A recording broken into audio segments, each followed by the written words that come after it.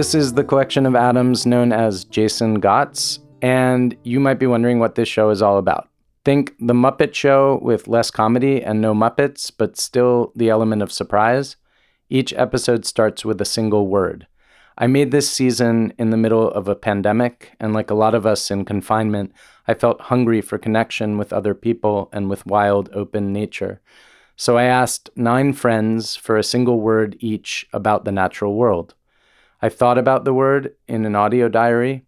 I shared each word with a musician and asked them to write a song or two. I used each word to write a short story. And I talked to 9 scientists, poets, songwriters, healers, and teachers about the word, about the natural world, and lots more. This is Clever Creature Season 2, dedicated always to my brave sister Mary. The word of the day comes from Weusi Baraka, and that word is transition.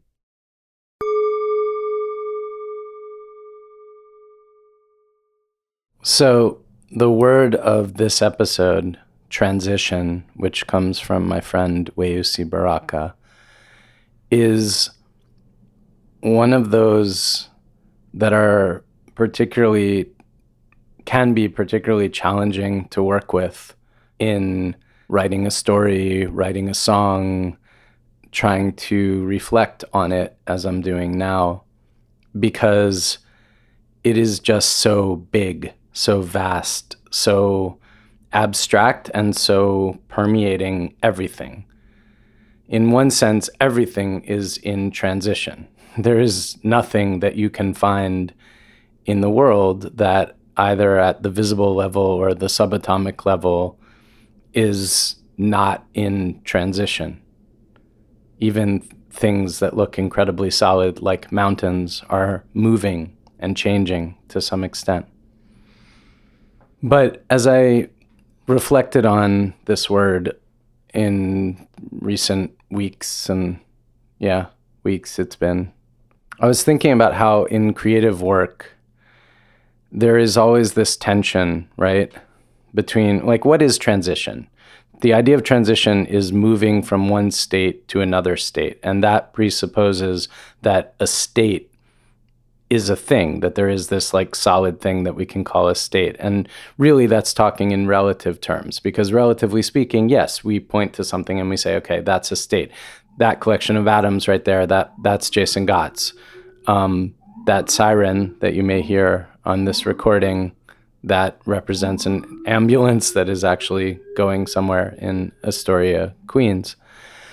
And all of that is true. And on another level, all of those things are just kind of agglomerations of causal factors that are just holding together in some way at a given moment.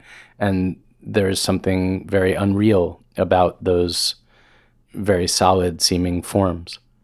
But anyway, to take it to creative work, I was thinking that the solid forms are the product. You end up with a podcast, you end up with a story, you end up with a song, a painting. And the transition is everything that it takes to get there, the process. And artists, greater artists than me, more philosophical artists than me, have talked at great length about this. But here are my thoughts. There are a lot of artists who say that, it's all about the process. It's all about the process. You have to let go of the product. The product is useful in a way in like organizing for organizing my time. Like knowing that I'm writing a book, for example, and that the book is going to be roughly X number of words. I find that helpful. Day to day, it helps me to say, okay, like I'm going to sit down for 4 hours today and I'm going to write. Or saying I'm going to make this podcast and it's, season 2 is going to have 9 episodes and each episode is going to have the following components. That's useful. It's useful in terms of like organizing your thinking and your energies and focusing the mind and the heart. At the same time, it can become a distraction, because as soon as you've got a goal and a product in mind, the chatter can start in your head, like, oh, yeah, tomorrow I've really got to work on that story. Oh, the story writing didn't go that great today, and tomorrow I've got X, Y, and Z to do at my kid's school, and what if I'm not going to be able to get to that? And, then maybe the story won't be done in time, and all of that kind of dwelling in the future and sort of being pulled out of yourself. And I think that to the extent that any art is valuable, and maybe any human product is valuable, I don't know, but I can speak to art. To the extent that it's valuable, that depends on the extent to which the artist is in it while they're in it, while they're making it. The extent to which the product is a record of a process that was done, wholeheartedly, with intensity, with intention, with joy and presence. And so that becomes a kind of a weird balancing act, like a trick you have to constantly convince yourself to let go of the forces that are pulling you toward the future, the irritable little reminders of what's coming next, and sink into the thing that you're trying to do. I was thinking about Jackson Pollock, the painter, and how he essentially invented a form of abstract painting which was clearly nothing more than the result of a process, the record of a process. He danced with the canvas, letting the brushes drip, letting the paint drip onto it. And then, the result is often this massive, rich, complicated, and alive, colorful explosion or scribble. And some people might look at that and say, I don't get it. I don't know what I'm looking at. It's all the same. But if you actually take some time and sink into it, really sit with it and let it work its unique magic on you, you do start to sink into the process. It's like listening to improv jazz music. You start to feel the rhythms and the shapes. You feel the energy of the transition that you're looking at. And in a broader sense, of course, this tension is the tension of our lives. To what extent are we going to spend our lives running from thing to thing, checking off boxes on our to-do list, and then end up in our graves realizing that we never once were where we were?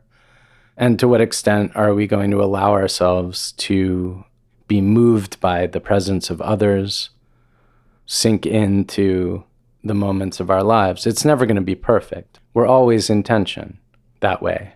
But I think that that's kind of the grand work of living, is to the extent that it's possible to try to live inside the transition rather than at these fictional endpoints of it.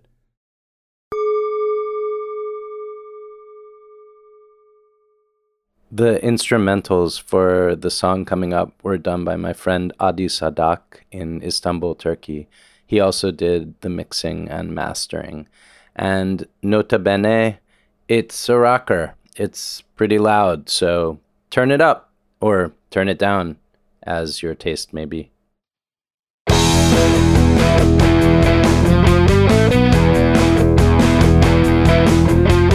Never thought that you would find yourself in this position, all alone and faced with an impossible decision. Life got really strange. Everything that's happened to you, everyone you know is in a difficult transition. No one's got the resources to help you in addition.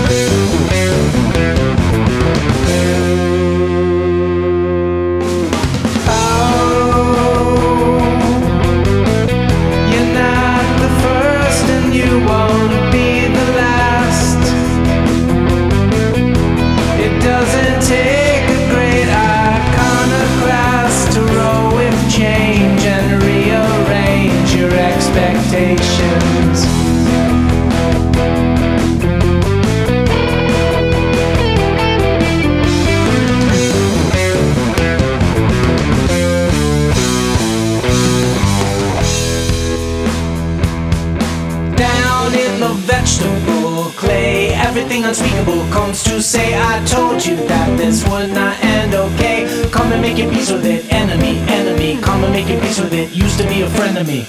I don't even know you anymore, but I'm here out of habit or of some kind of misguided charity. But you alone only see continuity. You never felt any need to be something you could explain. And you alone, you've been so free. And that comes at a cost in every known society. And you and I, you know we are the same.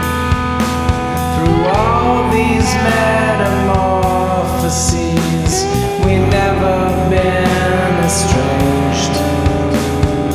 1, 2, 3, 4, 5, 6, 7, 8, 9, 10, 11, 12, 13.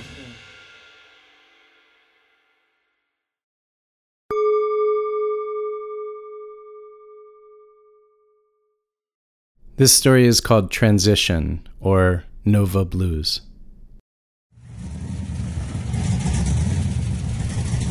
On a good day, the commute from PG County to Potomac took an hour and 45 minutes, what with the beltway traffic and the sluggishness of her 15-year-old blue Chevy Nova. For 13 years, she did it every day, leaving home at 5:30 to get there before the Tarnoffs left for work and school, just in case there were any complicated last-minute instructions. There were always complicated last-minute instructions. Please make absolutely sure to remove the collar stays before ironing Mr. Tarnoff's work shirts. Please be careful to thoroughly dust the ledge behind the taller of the 2 potted plants in the office. With a cherry big gulp in the refillable cup, a fresh pack of Salem's, and WKYS, at least until Silver Spring, where the station cut out and there was nothing on the radio worth listening to, the drive was actually pretty peaceful. A little oasis in the day. Sometimes she'd skip the radio altogether and just pray out loud. Please, God, let Joe find his way in this world. Let him get off his sorry ass and off the liquor and start acting like a grown man for once. No, Lord have mercy. Just let him know that he has it in him to do right. Nothing wrong with Joe a steady job wouldn't fix. He's sweet in his heart. Some men just stay boys, no matter how old they get. Some men just feel their pain too deep. The Tarnoff boy was an only child. Spoiled as they came, but she loved him, especially in the beginning, when he was little. Every afternoon after school, he'd come rushing to the Nova and jump in the front passenger seat, hugging and wiggling all over her until she made him let go. Get your button back and put your seatbelt on. You're getting on my last nerve. For as long as the boy could remember, she'd been there. A big, soft, smothery, mothering presence smelling like a 5-foot, 250-pound woman who'd spent 6 hours cleaning house and then slathered on some rose-scented body lotion. To him, it smelled like home.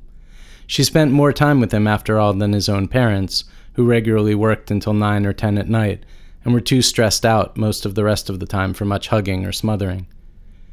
She let him sit by her while she watched her stories and folded the laundry. General Hospital, with Luke and Laura and the wedding of the century. He just looked at the pictures, understanding nothing. The bouncing golden curls of Luke and the beatific upturned face of Laura. Did you know that praying mantis ladies eat the man's head? She did not. The boy's head was so full of crazy ideas and facts that if a praying mantis lady ate it, she'd probably explode. Talking to Mrs. Tarnoff, she called him the professor. The professor told me all about butterflies today. He knows exactly how far they fly from Canada to Brazil, I think. That boy's going to be famous. At home, talking to Joe, she said, he ain't got a lick of sense, just like you. Can't find his own damn shoes, but he'll tell you all about Jupiter. As the boy got older, this only got more true. The way she grew up, first in North Carolina, then in Southern Maryland, you had 3 choices. Work yourself into an early grave, drink yourself into an earlier one, or, the earliest grave of all, do something stupid and die on the street or in prison. Around 13 years old, listening for the 1,000th time to her mama going on about too many mouths to feed, she decided she wasn't going to be anybody's burden ever again. Since then, she'd been working at whatever she could get, starting with weed picking on her daddy's farm. The job with the Tarnoffs was the best she'd ever had, the one she meant to keep until her legs wouldn't work anymore, which, with the diabetes, could be any time now. Most of the time, she had the whole house to herself, taking a break now and then on the fine leather sofa, cooling off in that whisper-quiet central AC. The fridge was full of expensive treats from the gourmet grocery on Seven Locks Road, and, in a generous mood, Mrs. Tarnoff had told her more than once to help herself. Sometimes she did. Mostly she didn't. Be careful, her mama used to tell her. Kindness ain't always kindness. Charity comes with strings attached. In this boy's world, money didn't exist. Fancy food and toys and rare cats and vacations to Jamaica rained down like the gentle rain from heaven. At 10 years old, he asked her if she wanted to go skiing with the family in Colorado during winter vacation. "Honey, these legs ain't getting on no skis. I ain't never been on no airplane either, and I don't get vacations." The boy was astonished. For half an hour, she tried to patiently answer his frantic questions. "Some people are rich, baby. Some people are poor. Poor people don't ski." The next morning, Mrs. Tarnoff was furious. "Did you tell my son that we're rich and you're poor?" She tried to explain that the boy was growing older, that he was curious about the differences in their lives. How could he not be? "He is 10 years old," Mrs. Tarnoff snapped. "He is a sensitive little boy. Last night, he cried himself to sleep, begging me to give you some of our money so you could go skiing." She apologized and promised it wouldn't happen again. That night at home, Joe got an earful. "How's that boy supposed to find out about the world? It ain't my job to lie to him. What am I supposed to tell him every time he asks me why he can't have a sleepover at my house?" "Tell him you ain't got a house," said Joe, half listening, taking another sip of Boone's Farm. Then things escalated quickly, and then Joe was the one without a house, at least for the moment. His drinking buddy Dean's shed would have to do until she cooled off a bit. "Come on," she said, one afternoon when the boy's homework was done. "I got something to show you." She took his hand and led him to the hill that sloped gently up from the side of the house, just past the line of the mulch and the landscaping, into the still wild woods.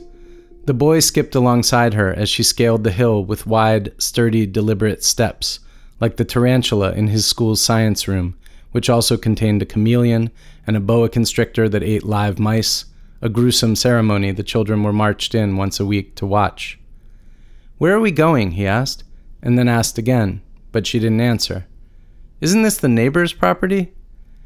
They crossed the invisible line into woodland belonging to the forbidding brick house whose owners he'd never met, then into the backyard of some kids he used to play with. The feeling of taboo ran deep. In the suburbs, property was sacred. You didn't set foot on someone's land without permission or some explainable purpose, like selling gypsy moth traps for the Cub Scouts. But she was a grown-up. She was in charge, and it didn't seem to bother her at all. At the top of the hill, they passed another house, huge, white, its paint flaking off and the wood siding underneath turning green and fuzzy. Beside it, there was a high fence and a gate with a padlock. She had the key, and she opened it. Together, they walked into a magnificent garden like nothing the boy had ever seen. Wooden stakes and string fenced off separate plots. Along the sides of the fence, vines covered latticework, walls of warm green tendrils that towered above them protectively. "People rent these," she explained. "My daddy was a farmer. Where I came from, it was nothing but wide open spaces and good black soil for growing. Up here, people never saw a vegetable didn't come from a supermarket." She showed him her tomatoes, fleshier and deeper red than any he'd ever seen. She showed him a squash, half as long as he was tall and as wide as his thigh. He split into two, one half of him in awe and rapture at these marvels, and the other half tormented by the gnats that abandoned the vegetables to swarm around his face in a cluster. They dive-bombed at random, and he swatted at them violently. "Oh, don't worry about some gnats. They don't do nothing. Here, take these." She handed him a Ziploc bag full of tiny black dots. "Dead gnats?" he wondered. "Cornflower," she said. "Seeds from my cousin's garden. When I was a kid, people called them weeds. My daddy made me pick them from his fields. But I always loved them. Ain't no other blue like that on earth." She squatted down and showed him how to dig a little trench with the spade, told him how to space them apart, cover them, and water them just enough with a hose that was lying there, from which a little trickle ran continuously. He thought of the seeds, each one in its bed like an oyster, lying there all snug and waiting. Then he looked at the dirt under his fingernails and thought, Mom's gonna kill me. As if reading his mind, she said, Come on, we gotta get you into a bath before your parents get home. That was the first and the last time the boy ever planted anything. When he was 13, in the early 80s, there was a sitcom on TV about a white family of liberals with a conservative son. The parents were laid-back, aging hippies who had protested the Vietnam War. The son refused the bajas and tie-dyes his mom always tried to make him wear, opting instead for a suit and a tie. They talked about social justice. He talked about entrepreneurship and investing. The mother went crazy arguing with her son. The father just shrugged his shoulders with a wry yet loving smile like, Hey, what you gonna do with this kid? The Tarnoff boy loved this show. He loved the confidence of the conservative son, and he wanted to be just like him. His own parents, Reagan Republicans and business owners themselves, found this phase cute and indulged it, answering his questions about investing and buying him collared shirts and ties and a sport coat, which he insisted on wearing to school every day. Being 13, he no longer ran to the Chevy Nova after school. He was going now to an expensive private high school in Washington, D.C., and had asked his mom if he could ride the metro to a different station closer to Potomac and be picked up from there. He told her it was because he was growing up and wanted the adventure, but in reality he was embarrassed by the old beat-up car, which belched thick white smoke and was starting to rust out at the chassis. The Marriott kid, a couple grades lower, got picked up every day in a Lamborghini. The boy was embarrassed by the cigarettes, the big gulp, the pine tree air freshener, and the Lionel Richie and Luther Vandross music spilling out of the windows you had to crank down painstakingly by hand. And he was embarrassed by his old housekeeper, as they called that role in those days, although he couldn't have explained exactly why. So every day after school, he and a friend rode the metro to a suburban station where there was a mini-mall. The friend's house was on the way to the Tarnoffs, so he usually hitched a ride in the Nova.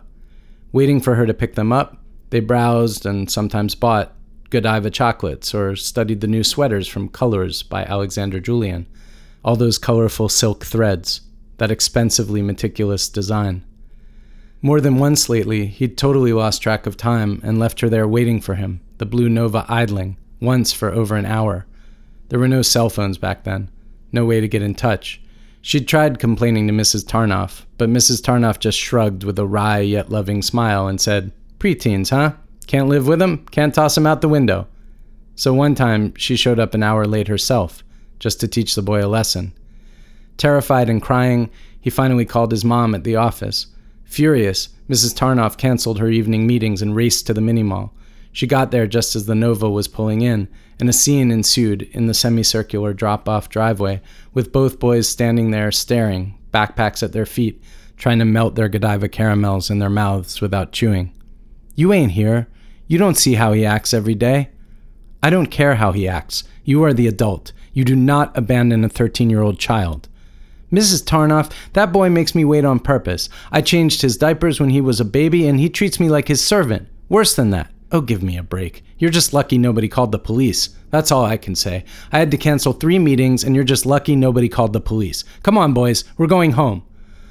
A little too forcefully, Mrs. Tarnoff grabbed her son's wrist and yanked him toward her white Mercedes, the friend trailing sheepishly behind. By then, Joe had gotten his act together. He had quit drinking and was working as a janitor at the local high school, going to church regularly. He had even become a better listener. That night, he listened to his wife as she wept. It's okay, baby, he said. You do what you gotta do. Those people got no right to treat you like that. I'm earning now. We can hold until you find something different. But between the big gulps and a few other sweet comforts she couldn't give up, her diabetes wasn't getting any better. And after 10 years with the Tarnoffs, they had put her on their company's health insurance. It was good insurance. No way she was going back on the Medicaid. That summer, the boy wanted a Fisher boombox with a dual cassette deck for copying tapes. It cost $75 at Radio Shack. Fine, his dad said. If you weed the back hill for a month, I'll get it for you.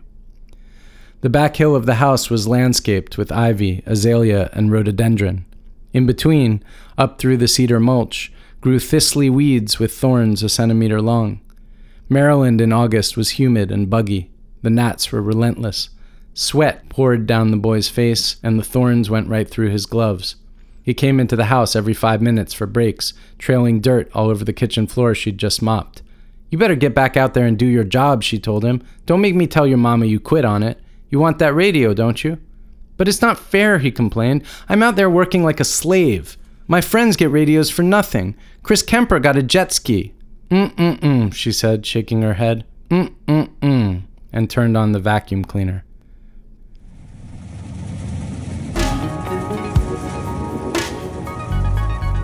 "Have you heard about these welfare queens?" the boy asked her from the back seat one afternoon that fall.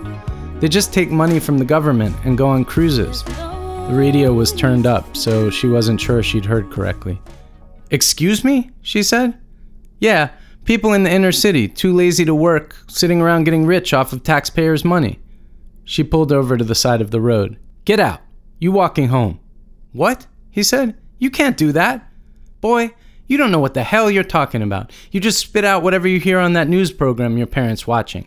What do you know about welfare? This is my car, and I've had enough of your nonsense. Get out and walk." In reality, the boy was less than half a mile from home, but there was no sidewalk, just a grassy fringe next to a ditch, and nobody ever walked there except those housekeepers who didn't even have a Nova, the ones who came to the suburbs every day by bus. He trudged along, brooding and furious, baffled and vindictive. "Just wait till my mom gets home," he muttered to himself. "You just wait till she gets home." But good help is hard to find, and after all, she'd been with them for over a decade. She was practically family, and who was going to hire an aging diabetic who could barely manage the stairs? After a tearful, impassioned scene with the boy listening at the closed door of the downstairs guest room, Mrs. Tarnoff decided that this would all eventually blow over. This was teenage stuff. She sat her son down for a talk about trying to be more sensitive to the cultural differences.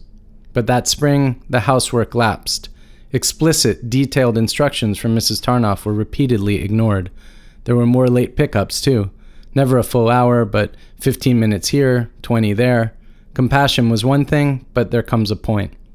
At sleepaway camp, buried in one of the 10-page letters his mom sent every other day, full of minutia about what his cousins were doing or the remodeling of the bathroom, 2 lines caught the Tarnoff boy's attention. Unfortunately, we had to let Evie go. The housework was just getting too much for her. She died sometime in his freshman year of college, of heart disease. She was only 56, his mom said on the phone, having called just to tell him. All those cigarettes, and the weight, of course. But her daughter Erica's doing great. She's an RN. The boy was only half listening, though, a little stoned and eager to get back to his girlfriend and the movie they'd been watching. There was no question of his going to the funeral. He thought of her briefly, though, for years afterward, anytime he saw a cornflower.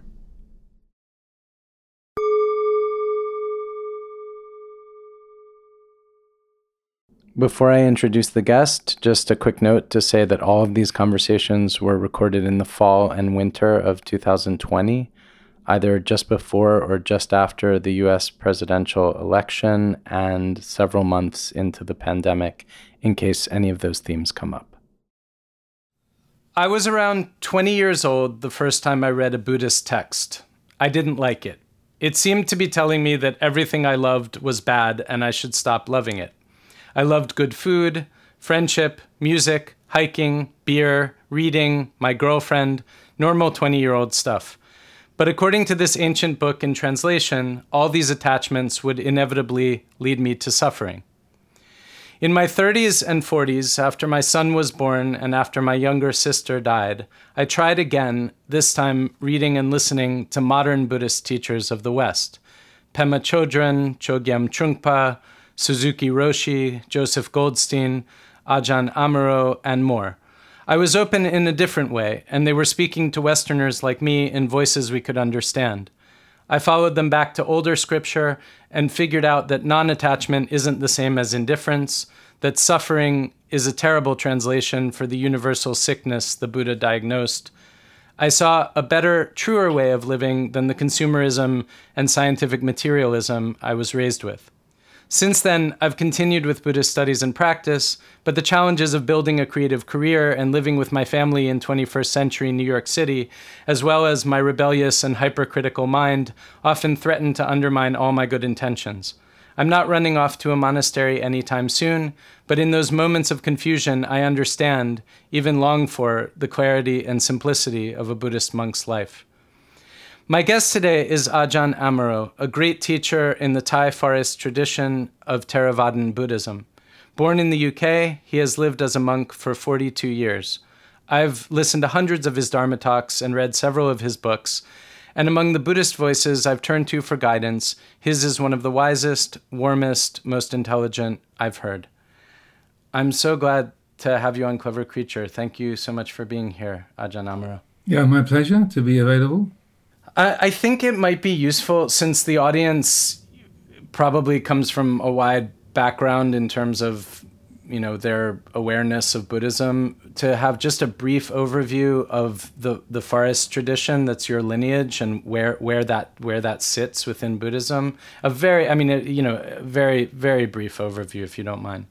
The forest tradition, as it's found in Thailand, which is where I encountered it and what I've become a part of, it aims to hark back to the style of life from the Buddha's own era. So monastics living a very, very simple life in the forest, each nun or monk living in an individual hut in the woods and dedicating the life towards meditation and spiritual development. Obviously, over the years, since it's 2,500 years since the Buddha's time, that ability to live in that way has waxed and waned in different countries. So that, in the Buddhist world, you say Sri Lanka or Myanmar or Thailand or other countries of Southeast Asia, or in China and Tibet, Japan, Korea and Mongolia, all the different Buddhist countries, there have been various groups that have endeavored to live in those ways of great simplicity, keeping the monastic rule very strictly and spending a large amount of time, majority of time, in meditation. So the forest tradition, as it's found in Thailand,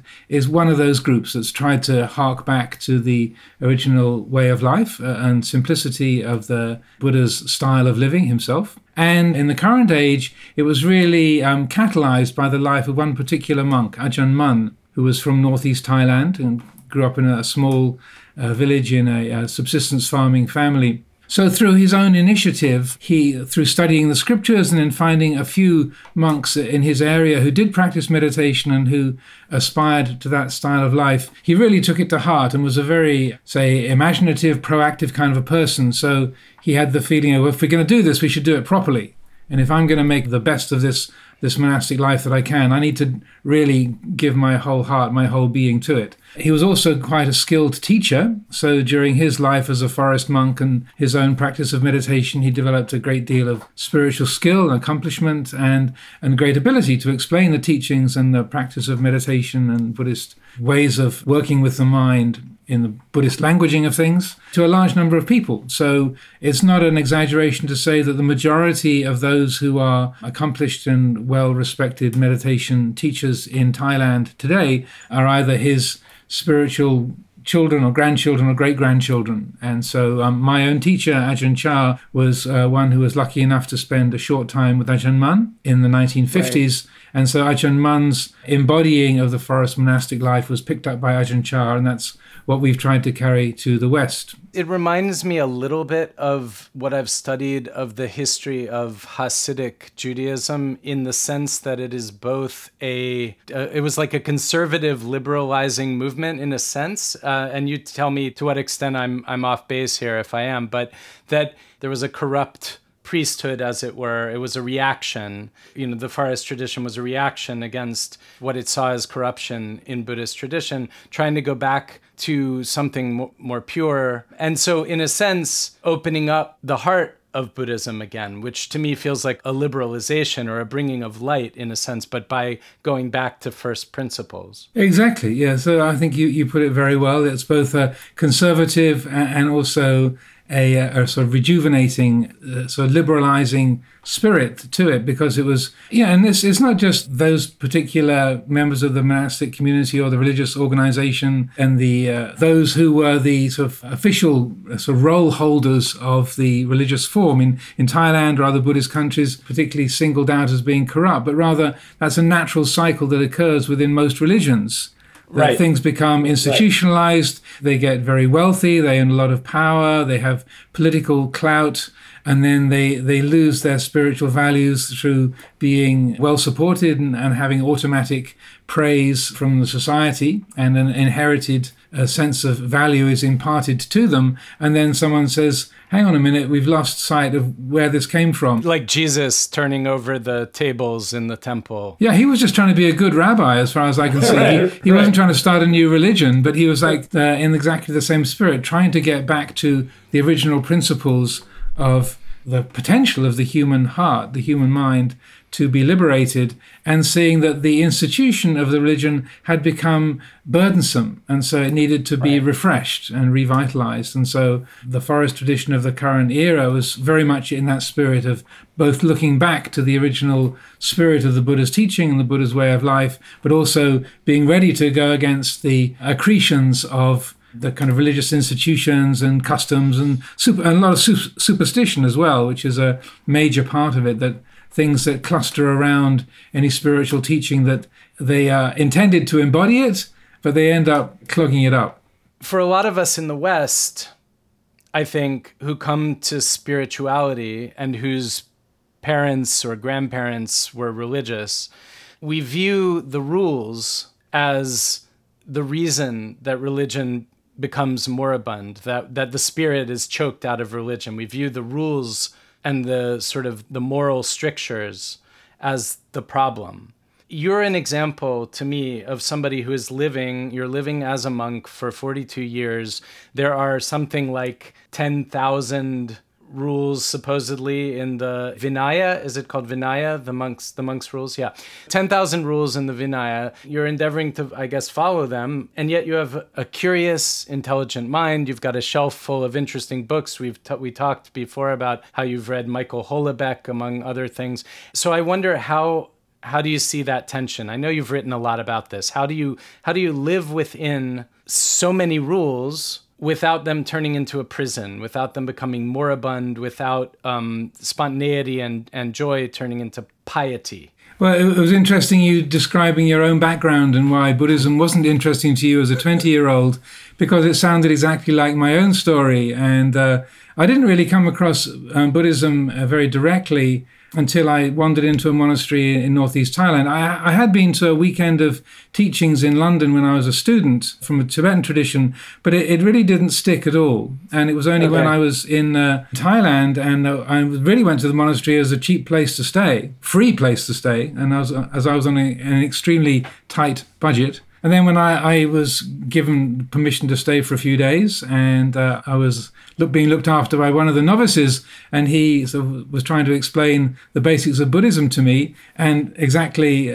like you described, it seems like, well, all the things that I think are enjoyable and good, he's saying, no, you can't do that. That's all deceptive. And the Buddha said that life is suffering. And I remember saying something like, well, that's rubbish. And and inside that feeling, that was the polite way of putting it. And I thought, well, I'll just stay here for a couple of days and then I'll move on. So my thinking mind, I was out of a sort of hippie anarchist ideology. I had a particular rejection of organized religion and rules and structures. I went through the English private education system, as you can probably tell by my accent. That was sort of my background of this sort of all boys schools with with uniforms and rules and houses, just like Hogwarts and such like. So that my mind had rebelled against that. I rejected these kind of institutional forms, hierarchical and institutional religions. That was all out of the picture. And so I was a sort of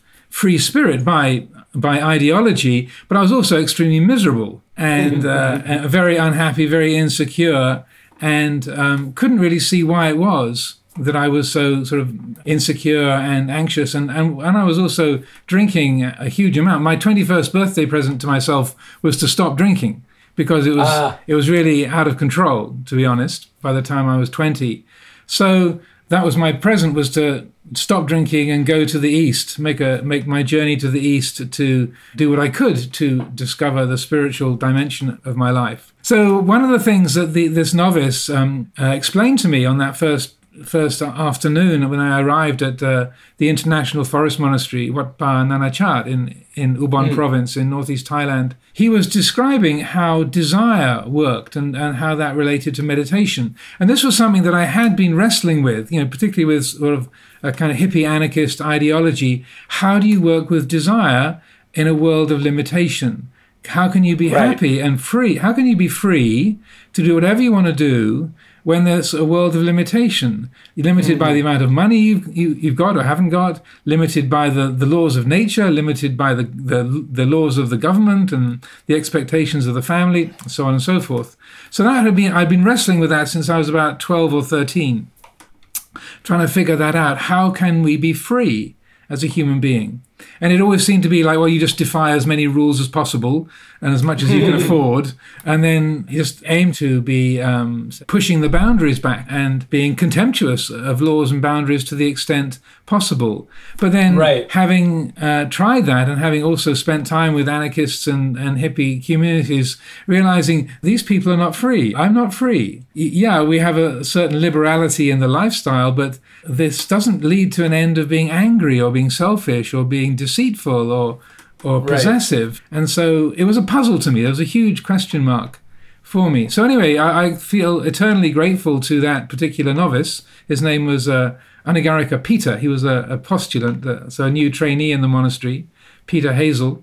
And what he said was that, and just recounting the Buddha's teaching, he said, what the essence of the Four Noble Truths is, which is where you also get the phrase the Buddha saying life is inherently imbued with unsatisfactoriness, with suffering. He said that's because we believe in the message of our desires.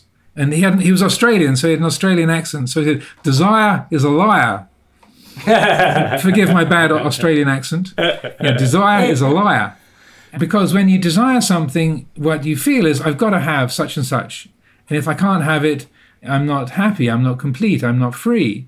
And so it's represented as being a lack. And if you get the thing that fills that gap, that fulfills that sense of absence and gets rid of it, then you are, say, complete or whole. You have that satisfaction, at least for a time. So the point he made was that desire, it's like an advertisement, it's a promise, it's telling you something. If you get this, you will be happy. But what he pointed out is that in terms of the teaching, that kind of happiness can only be superficial. And that the more you buy into it, the more you invest in that sense of hope, the more there will be disappointment. And I thought, as he said that, well, that's rubbish, because you still haven't got the thing that you're lacking. So how does that help you? What value does that have? That's a stupid kind of spiritual teaching. And as I heard it there, I sort of rejected it. Anyway, the evening meditation came around, and you probably know in Buddhist monasteries, they don't eat in the evenings. So, and I didn't realize that when I walked into the place. So there's no supper. So there I was in the evening meditation, and I felt hungry. And then I'd been living on the beach in Phuket as a sort of beach bum before I went up to the northeast of Thailand inland. And Phuket has a lot of pineapples, and it was very cheap. So I lived on a lot of pineapple when I was on the beach there. And so I had this thought, I really fancy a piece of pineapple. And then having heard what he said about the meditation and desire, I thought, okay, let's just test this out. So he said, this is a desire. So, okay, now I'll watch the desire. I want some pineapple. I haven't got any pineapple. So, well, how does that help? That's ridiculous. This is not any kind of benefit at all. How is this supposed to help me? Even at that point, I'd kind of rejected the teaching and the idea of this Buddhism is really foolish.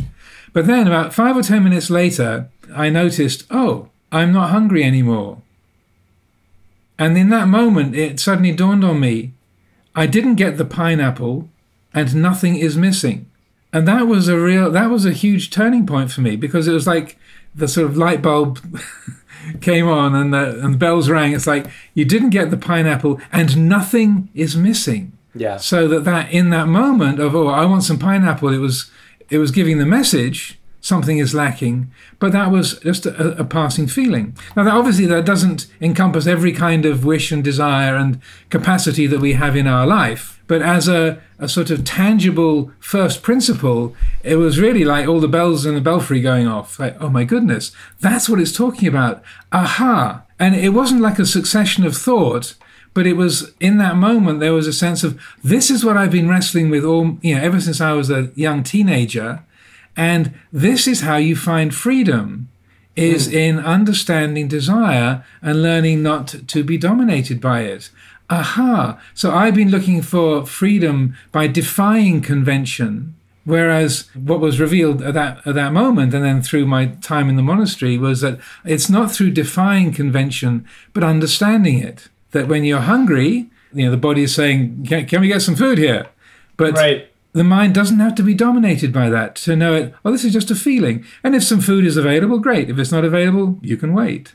And so that was really a big turning point for me, because it was, figuratively speaking, it's like, that's the way forward. If you can just understand this, then that shows you how freedom is really possible in the human condition, despite the 10,000, say, limitations that we have. And then to maybe just finish with what your original question was about the 10,000 rules of the Vinaya discipline, was that then it dawned on me, well, the rules of the Vinaya are trying to do is to create a really simple lifestyle that's honorable, right, that's harmless, that's honest, that's frugal, that then creates a really simple living situation wherein that process of desiring and awakening and letting go can be understood, so that the freedom is found within the convention rather than by defying the conventions. And that when I met Ajahn Chah a few days later,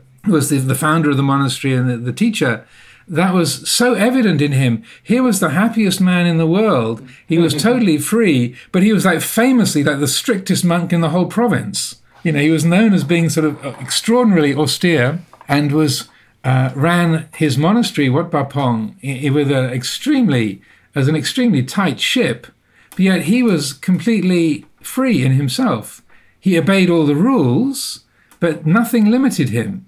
And I remember meeting him, and even though I couldn't understand the language, meeting him and seeing how he operated and related to people and the way he interacted, there was this extraordinary way where, how does he do that? Because he's totally at ease. He's absolutely 100% comfortable in his own skin. He's totally at ease, and the most sort of free and happy being I've ever met. But he has all these rules. And my kind of hippie anarchist saying, no, I disagree with rules. But it was saying that what he's doing is that the rules and the form are there to make life simple, and then within that, then that simplicity enables the innate freedom of the heart to be fully actualized, to be fully realized. So that was what I picked up, and that's what I've been doing this for the last 40 plus years. So the pineapple is a great teacher. Indeed. So where I struggle with this, and I think maybe this is the struggle of lay practice, period, I can understand renouncing a pineapple. I can understand having the visceral experience of letting go of the desire, the craving for ice cream, even sex at some time or other. But when I think about my life in the world, right, and I have a 12-year-old son, so I'm out in the world and I'm trying to, I teach and I make creative products and I write and I'm doing all these things within this container of Western capitalism where I have to, where success at these things would mean both my own personal satisfaction, which is my primary driving force always. That's what brings me to anything that I've ever done, but also would mean that I'm able to sustain my living financially and help with sustaining that of my family, because otherwise I can't continue to do these things within this world. And your son would get very hungry. Exactly. and so there is a trajectory, there is an ambition, there is a desire for a kind of career growth, which should be an organic extension of the kind of thing that I feel like I'm doing for the right reasons anyway, not for self-aggrandizement or ego or because I think I'm so cool or whatever. But it's a momentum forward, and it's a struggle, because if it doesn't go as quickly as I want it to, so I guess what I'm asking is, like, does that just mean it's not possible to live in the world outside of the monastery without that tension? Is that the point, of the monastery? The question you ask is an extremely common one, but it's based on a misreading of the teachings and the practice. Okay. Not to be criticizing you personally. It's kind of around the way we use the word desire in English. Okay. And that what you have in Pali, in the scriptural language, is there's really two kinds of desire. And the desire which is the troublemaker is tanha, or trishna in Sanskrit, tanha in Pali. So that's really like craving. And so that's always got a self-centered element in it. There's a strong I, me, mine that's kind of dominant feature. And not just I want to get, it can be like I don't want to feel, I've got to get rid of, I'm out of here, I've got to get rid of this, I can't stand this. So it's not just getting, it's also getting rid of. Or I am, I'm the one, I am this, that kind of conceiving. Right. So that the other kind of desire is called chanda. And the Buddha, as I'm sure if you're acquainted with the teachings, he's a great, at least in the southern Buddhist world, he's a great list maker. Many, many lists of qualities. Mm-hmm. And so one of the lists that we have that forms a central feature in the teachings and the practice is called the 4 bases of success, the Iddhipada. Right.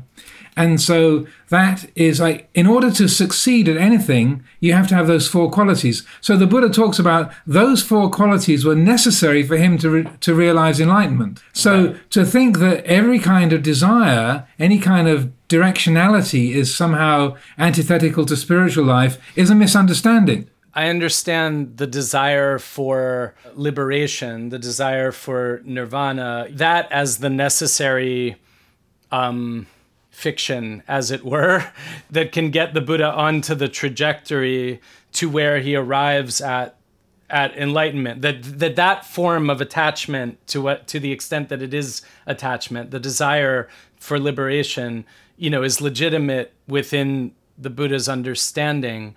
But how does that then relate to other things, like wanting your child to thrive in the world? Is there a what's the word? Chanda. Yeah, well, that's exactly what I was going to go on to say. You need those 4 bases of success, whether you're going to rob a bank, feed your child, run a podcast, or realize full and complete enlightenment. It's the same 4 qualities.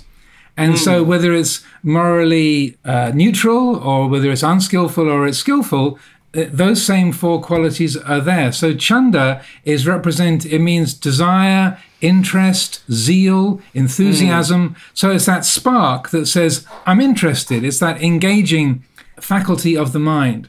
So that is, say, what you're describing in terms of having a livelihood, feeding your family, deciding which guests to invite onto your Clever Creature podcast and what questions to ask and so on. You need to be interested. There needs to be that desire. And there's teachings both in modern times, like Ajahn Chah would talk about this a lot, and you find it back in the scriptures when people would be puzzled, how can desire lead to the end of desire? And then they would spell it out. Well, it's this kind of desire, chanda, doesn't have to have any kind of negative consequences to it. And so when you see that something is worthwhile, like having a livelihood that supports your own family, that brings beneficial things into the world, that helps people to understand their own lives and enables them to do their own work in the world in a more effective and peaceful and enjoyable way, well, great. It's not going to lead to total enlightenment, but it's certainly something beneficial and skillful in the world. So if you're interested, there's those 4 qualities. The first one is chanda. So that's interest or enthusiasm, zeal. You got to engage. I want to create a podcast, Clever Creature podcast. So then the second one is virya. If you're just sitting there on your sofa, I've got this great idea for a podcast. Oh, yeah, what's on Netflix, and you don't follow it up, then it doesn't happen. So virya, energy, is the second one. So you have to actually get up and do something. You have to apply energy and effort to that. The third one is chitta, which in this instance means thinking about it. Okay, how am I going to do that? Thinking about what it is that you want to do. How are you going to do it? Who do you need to talk to? What kind of equipment do you need? Who's done this before? How can I use this to make something unique or beneficial or really valuable? So you got to be interested, you got to apply energy, and you got to think it through. So those three work together. Right. And that's for whether you want to rob a bank, whether you want to run a podcast, whether you want to decide what you're going to cook for supper, or whether you want to go on a meditation retreat and train your mind. It's those are all essential. The fourth one is in a bit of a different category, and that is called vimamsa, and that literally means reviewing or examining. So it's like, okay, how did it work out? I had the idea to do a podcast. I got the kit together. I did some interviews. Is it actually working? Have I managed to get it sort of loaded up, and are people able to tune into it? Is it working? What's the feedback? So that's the feedback system. Okay, I had this idea. I wanted to rob the bank. Did I succeed? I wanted to cook supper. How did the supper turn out? Is my kid smiling and saying, "Wow, Dad, that was great"? Or is it like, do I have to eat all of this? And then you learn from that feedback. So that's the essential element. So in terms of, I would say, Buddhist practice, a huge amount revolves around exactly that process of what to put your mind on, how to engage in things, thinking through what you want to do, using that reflective, pattern recognizing faculty of the mind. How did this work in the past? What have other people learned how to do this? What have they learned from? Can I learn from that too? All of that is really essential. And so I would say that kind of desire and wise reflection, investigation, and engagement, being proactive, getting up and doing, that's all very much a part of Buddhist practice. So that when we say desire is the cause of suffering, it's the tanha that is the troublemaker. Because the more that quality of interest and enthusiasm and engagement, the more that can be driven free of egotism, free of what we would call self-view, then it's really coming from an attuned, mindful engagement with this living situation, with who you're with, what the world needs, what's going on around you. The more that what we would say mindfulness and wisdom guides action rather than my ambition or my ego, then the more enjoyable it is, and also the more effective. The more it's about moi, and me wanting to score points or be famous or compete and get more likes than the other person, or not just in terms of an inflated ego, but I should, I must, I've got to, then even if it's something with a really noble intention and very helpful, providing services for other people, charitable causes, and I spend a lot of time counseling people who are in the service industries, living in California. I lived on the West Coast for a long time, and for many, many people in the States as well as here in Britain, the amount of suffering that people experience doing good works, what they call compassion fatigue, is a huge issue, because so easily that sense of self takes over our good intentions and our noble work and our wish to help others. So that it becomes, I should, I must, I'm not doing enough, I should try harder, how can I do this better? And so it's not just ego inflation, but even the sense of, I've got to do this is my responsibility. If other people are suffering, it's my fault. The degree to which it's personalized and the ego-based thinking sort of takes over the reins, then the less enjoyable and the less liberating it is. The more the mind can work from a base free of self-view, free of that kind of conceit, whether it's inflated ego or whether it's a sense of personal obligation and such like, then the more that the work is really enjoyable. It's like going for a really good hike. Like, yeah, it's work. Climbing that mountain, yeah, it's an effort, but you feel good about it because you're not trying to achieve. If you're not trying to conquer the mountain, that is. I think for me that was a very big problem when I was a much younger man, trying to think of myself as an artist, in love with art, in love with literature, And then 18 years old, trying to imagine myself first as an actor, then as a writer. All of these visions that are about struggling against insecurity, about boosting the ego, about becoming something extraordinary so as to show somebody how extraordinary one is. And some of that has just sort of burned off in the crucible of time, you know? I'm in a very different place with that now, closer to what you're describing. I had those same kind of ambitions at that age. You know, the idea of being a great writer or an actor. But I had an interesting insight when I was about 19 or 20. And I was really trying to put myself into this mode of, okay, I really admire these great writers, James Joyce and Rimbaud and these kind of inspired poets, T.S. Eliot and Dylan Thomas and so forth. So I really pitched myself into that for a while. I had this really kind of shocking and slightly sort of gut-wrenching insight, which was when I really sat down and thought, okay, so I'm going to do something now. I'm really going to write something. And then what hit me was, I haven't got anything to say. What have I got to say?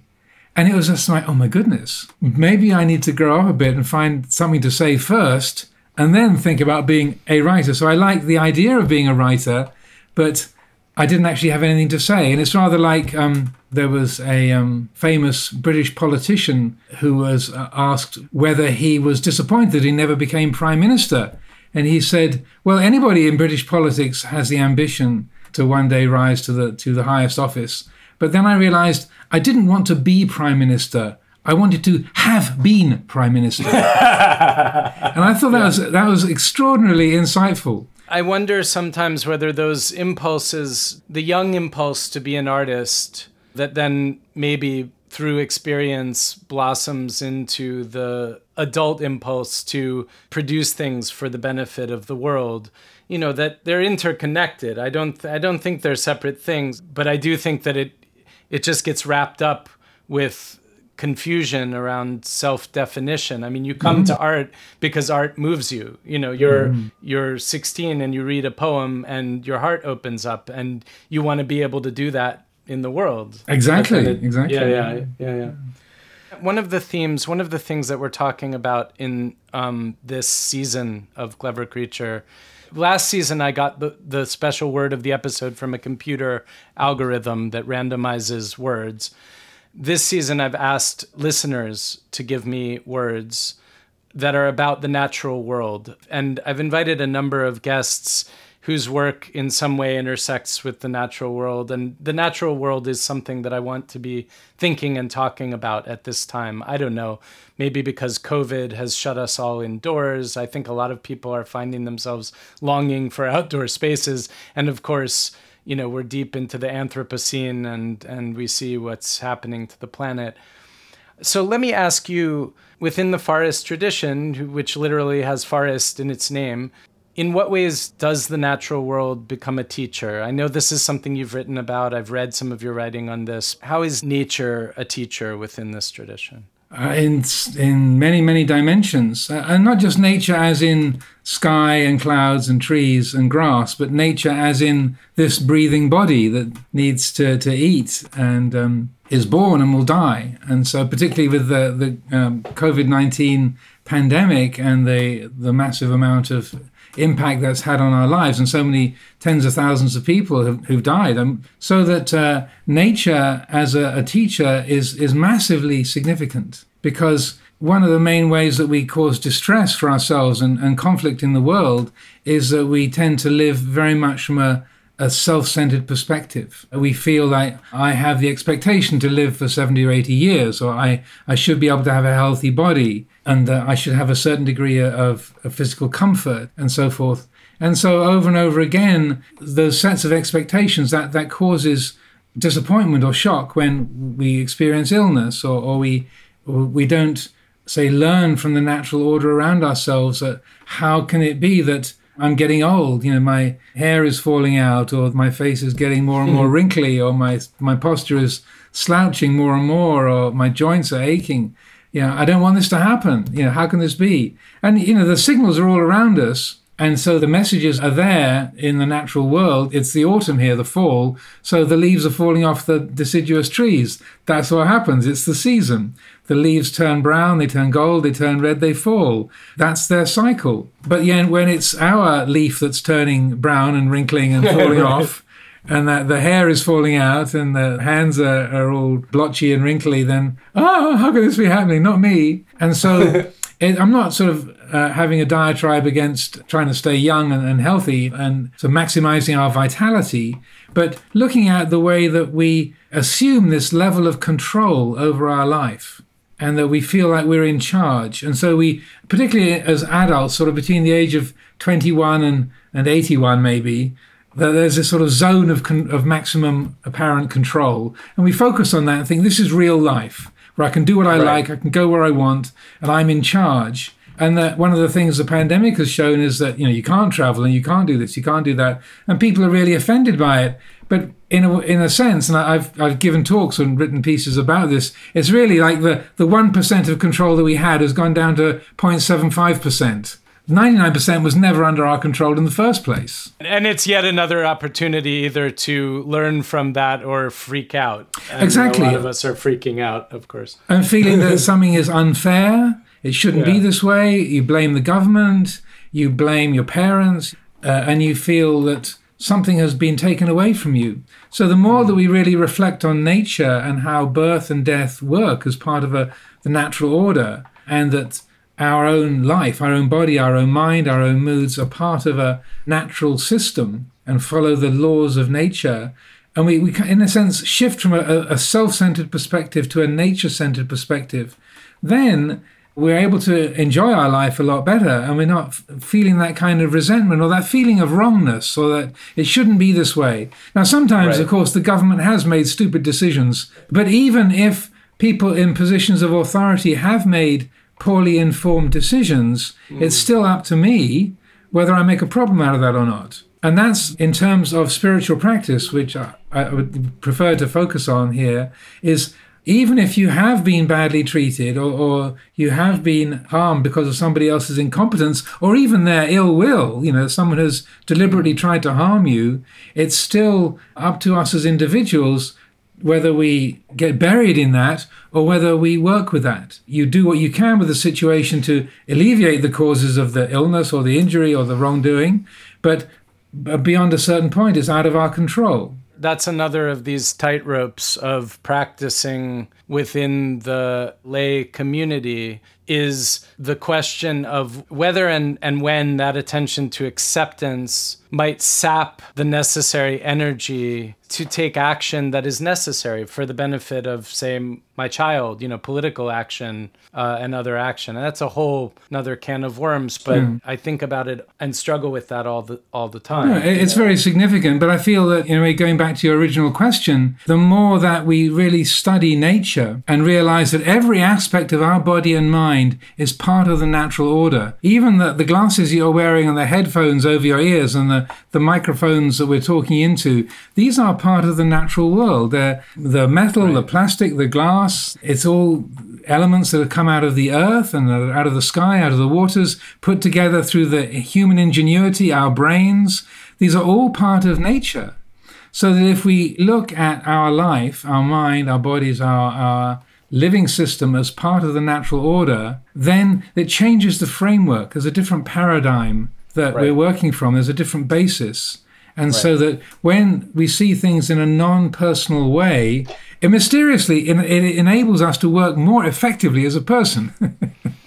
You are more able to sort of embody what's possible and do what's possible by not taking it personally. That's the crucial thing. Yeah, what you just said about the fact that we ourselves are part of that natural order is the answer to that question or that criticism or charge of fatalism, which no doubt some branches of Buddhism have fallen into. Yes, indeed. Sometime or other. But it need not be fatalistic if you see yourself as a part of the creative force of life. Indeed. And so I've spent a huge amount of time over the years I've been teaching trying to counteract that, because there's a fatalistic, deterministic thread within the Buddhist world that any kind of desire, any kind of doing is somehow antithetical to spiritual practice. And I say, no. Your capacity to act is part of the way things are. So when people say, I'm just letting go, I'm just being with the way it is. Well, no, your capacity to get up and do something is part of the way it is. You are not an abstracted observer. You are it. You are the universe. And that's a very strong thread within certain Buddhist schools, Buddhist meditation traditions. And I feel it's a very unfortunate mistake, because it puts us into a kind of passive mode. And we think if we're really practicing well, you kind of turn to stone, you go completely numb, which is absolutely not it. If you look at the life of the Buddha as an example, he was extraordinarily imaginative and proactive, spent 45 years walking around the Ganges Valley, amazingly creative and imaginative as a teacher, brought all kinds of things into being that were unprecedented, amazing skill and creativity as a teacher. So if he was abiding in a kind of abstracted, just watching, with making quote marks in the air, that your listeners can't see, he couldn't have done that. He would have just stayed under the Bodhi tree or gone off to a cave and been a rishi in the mountains. And he didn't. He was completely unattached, but extraordinarily active and proactive and engaged with the world. And we are the recipients of his proactivity 2,500 years later. When he was teaching, it was the Iron Age here in Britain. That was 450 years before the Romans arrived. It was a long time ago. So that his teaching, having lasted that long, that's a sign of extraordinary degree of effective creative thought and activity, and setting things in place that can still have beneficial effects on the planet 25 centuries later.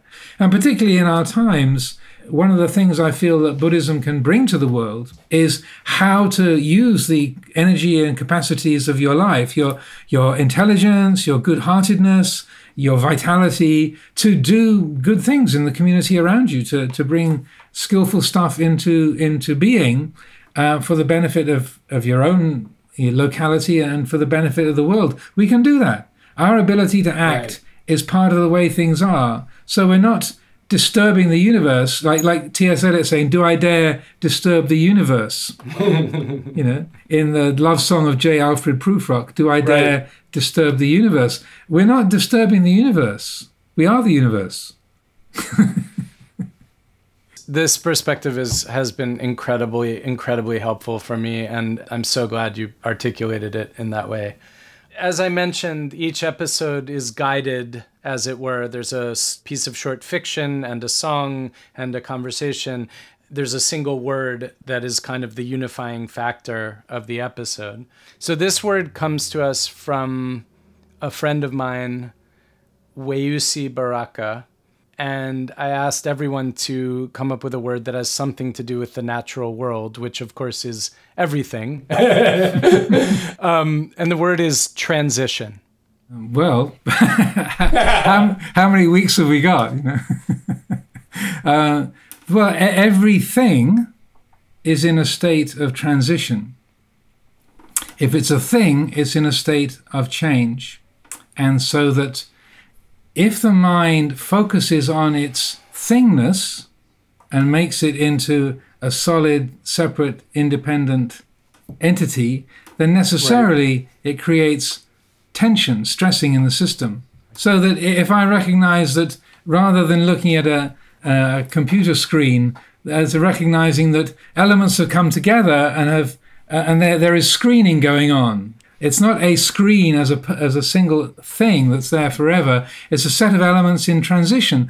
Hopefully they'll hold together for a while longer, but they are naturally and inexorably in a state of transition. That's the nature of all things, physical, mental. Every dimension of the sense world is in a constant state of fluidity. When the mind is coming from a place of self-view and not seeing things clearly, it tends to hang on to the world of things. If it's a painful thing, it wants it to come to an end. If it's a pleasant thing, it wants to keep it. If it's an unimpactful thing, it'll just switch off and go to sleep in relationship to it. That's I would say, is the conditioned or habitual way that the mind relates to the world of things. And that's one of the reasons why the more that we create or don't have a feel for that intrinsic transitory quality, then we create that discordancy in the heart, that sense of imbalance, and it shouldn't be this way. I want to keep this beautiful thing. I can't wait to get away from that painful thing. So that in our practice, in Buddhist practice, and what my own teachers have emphasized, and what I've tried to embody over the years, is an active recognition of that transitory quality. Right. So if the mind knows that quality of change, of fluidity, then rather than that being, say, disappointing because the good is going away, or burdensome because the painful is sticking around, there's a different framework, there's a different paradigm within which it is held. It can't be clung to, it can't be held. Like the famous fairy story of the magic ring that solves all problems, and it just has the words, "This too will pass," engraved upon it. And so that's an essential teaching, so that when the mind is really fully attuned to that transitory nature, then it changes the way that we relate to experience, and particularly to hope and fear. Rather than hoping something good is going to come and going to be here, or fear that something bad is going to come. Because when we meet that quality of change, we tend to fend off that quality of change and transitoriness. We fill that up with a sense of owning, or a plan, or a belief, or a worry even. We fend off that quality of change with those kind of attitudes. But if we shift to a more nature-centered perspective, seeing things free of those habits of kind of ego-centered self-view, then the attitude towards the future and what things are going to change into changes radically. So rather than that uncertainty of what this moment's going to turn into being threatening or promising, both of which create that stressing and tensing in the heart, instead, that quality of uncertainty brings wonderment. There's a mystery. The uncertainty of life is that which brings up, wow, I don't know what's going on. Well, I never really did.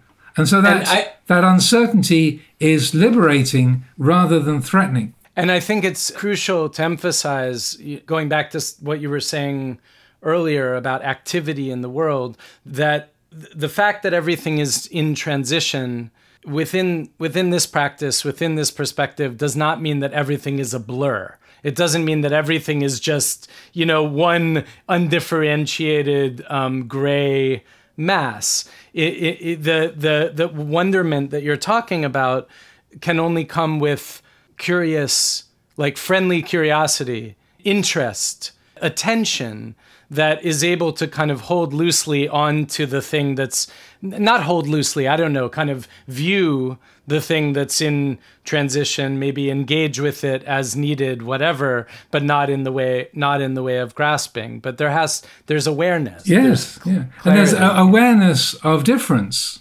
Like you say, it's not just a grey blur. I mean, our common sense and the laws of every country in the world say this person is different from that. Jason is not the same as Jason's son. They're different people. He's the dad, he's the son. It's not just a amorphous blur. I'm Ajahn Amaro. I'm on this side of the screen. You're Jason. You're on that side of the screen. So that the mind is aware and attentive to differences, but that's not something that is grasped or held. It's like enjoying a sunset. It's right. Just there, that moment of luminous, the incredible brightness of a sunset is just there for a moment before the luminosity fades. But you can't keep it. It's just there for a moment. And the mind, as Blake put it, you kiss the joy as it flies. Then that's the way you live in eternity's sunrise. With this respect and reflecting on transition, the more that the heart really opens to that and attunes to that, then there's a real freedom. And so one of the main teachings that the founder of our community, Ajahn Chah, would give was exactly on this, developing this appreciation of change, of transition, or in the Pali language called the anicca sanya, the perception of change. So one of the kind of meditation exercises he would encourage is to bring that to mind, over and over again during the course of a day, and not just with external objects or things that we're doing, but our mind states as well, our opinions. So to bring up that questioning and that uncertainty, you say, this is good. He would say, ask yourself, is that so? This is awful. Is that so? This is mine. Is that so? That's yours. Is that so? And in that simple way of applying that kind of reflection, there's an immediate shift in the perception in the heart of like, oh, something intuitive recognizes, oh, only relatively speaking is this true. Only relatively speaking is this good. I call this good, but there's the rest of the picture. And so in terms of reflecting on transition, transitoriness and such, to really make a difference in our life, it's not just a concept, but the more that we look at that, our opinion, like what was important to you 10 years ago or even 10 days ago, might be very different today. And so if what's important to you now is very different from what was important to you 10 years ago, what does that say about what's important to you now? And how will that be in 10 years' time? So that then it gives us a perspective on our rightness, or what we call beautiful, or ours.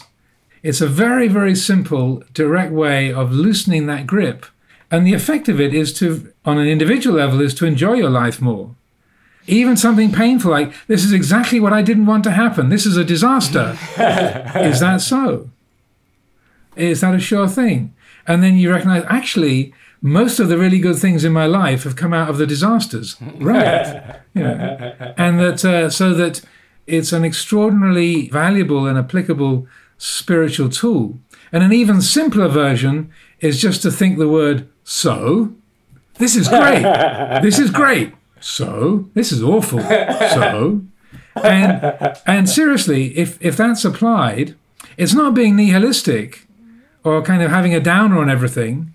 I mean, it can sound like a sort of sour, like a sort of cynical. Both Who British, cares? both the British sort of cynicism and New Yorkers' cynicisms are famous around the world. The kind of so big deal, so what? But if that's applied with a good heart, so, then there's more spaciousness in our world. We hold the events of our life and the people around us and the world around us in a different way. Ajahn Amaro, thank you so much for your time. This has been wonderful and very illuminating. Glad to be of service, and I hope that the recording system serves its purpose well.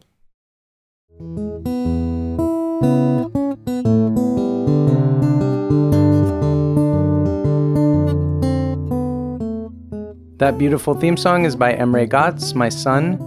Special thanks to Wayusi Baraka for the word of the episode, Transition, and to Adi Sadak for the instrumentals of the song of the episode. I'll be back in 2 weeks with Bia Labachi. She is an anthropologist and the head of the Chacruna Institute for Psychedelic Plant Medicine. You can learn more about me on my website, jasongatz.com, and I'd be grateful if you could rate or review the show on iTunes or wherever you listen.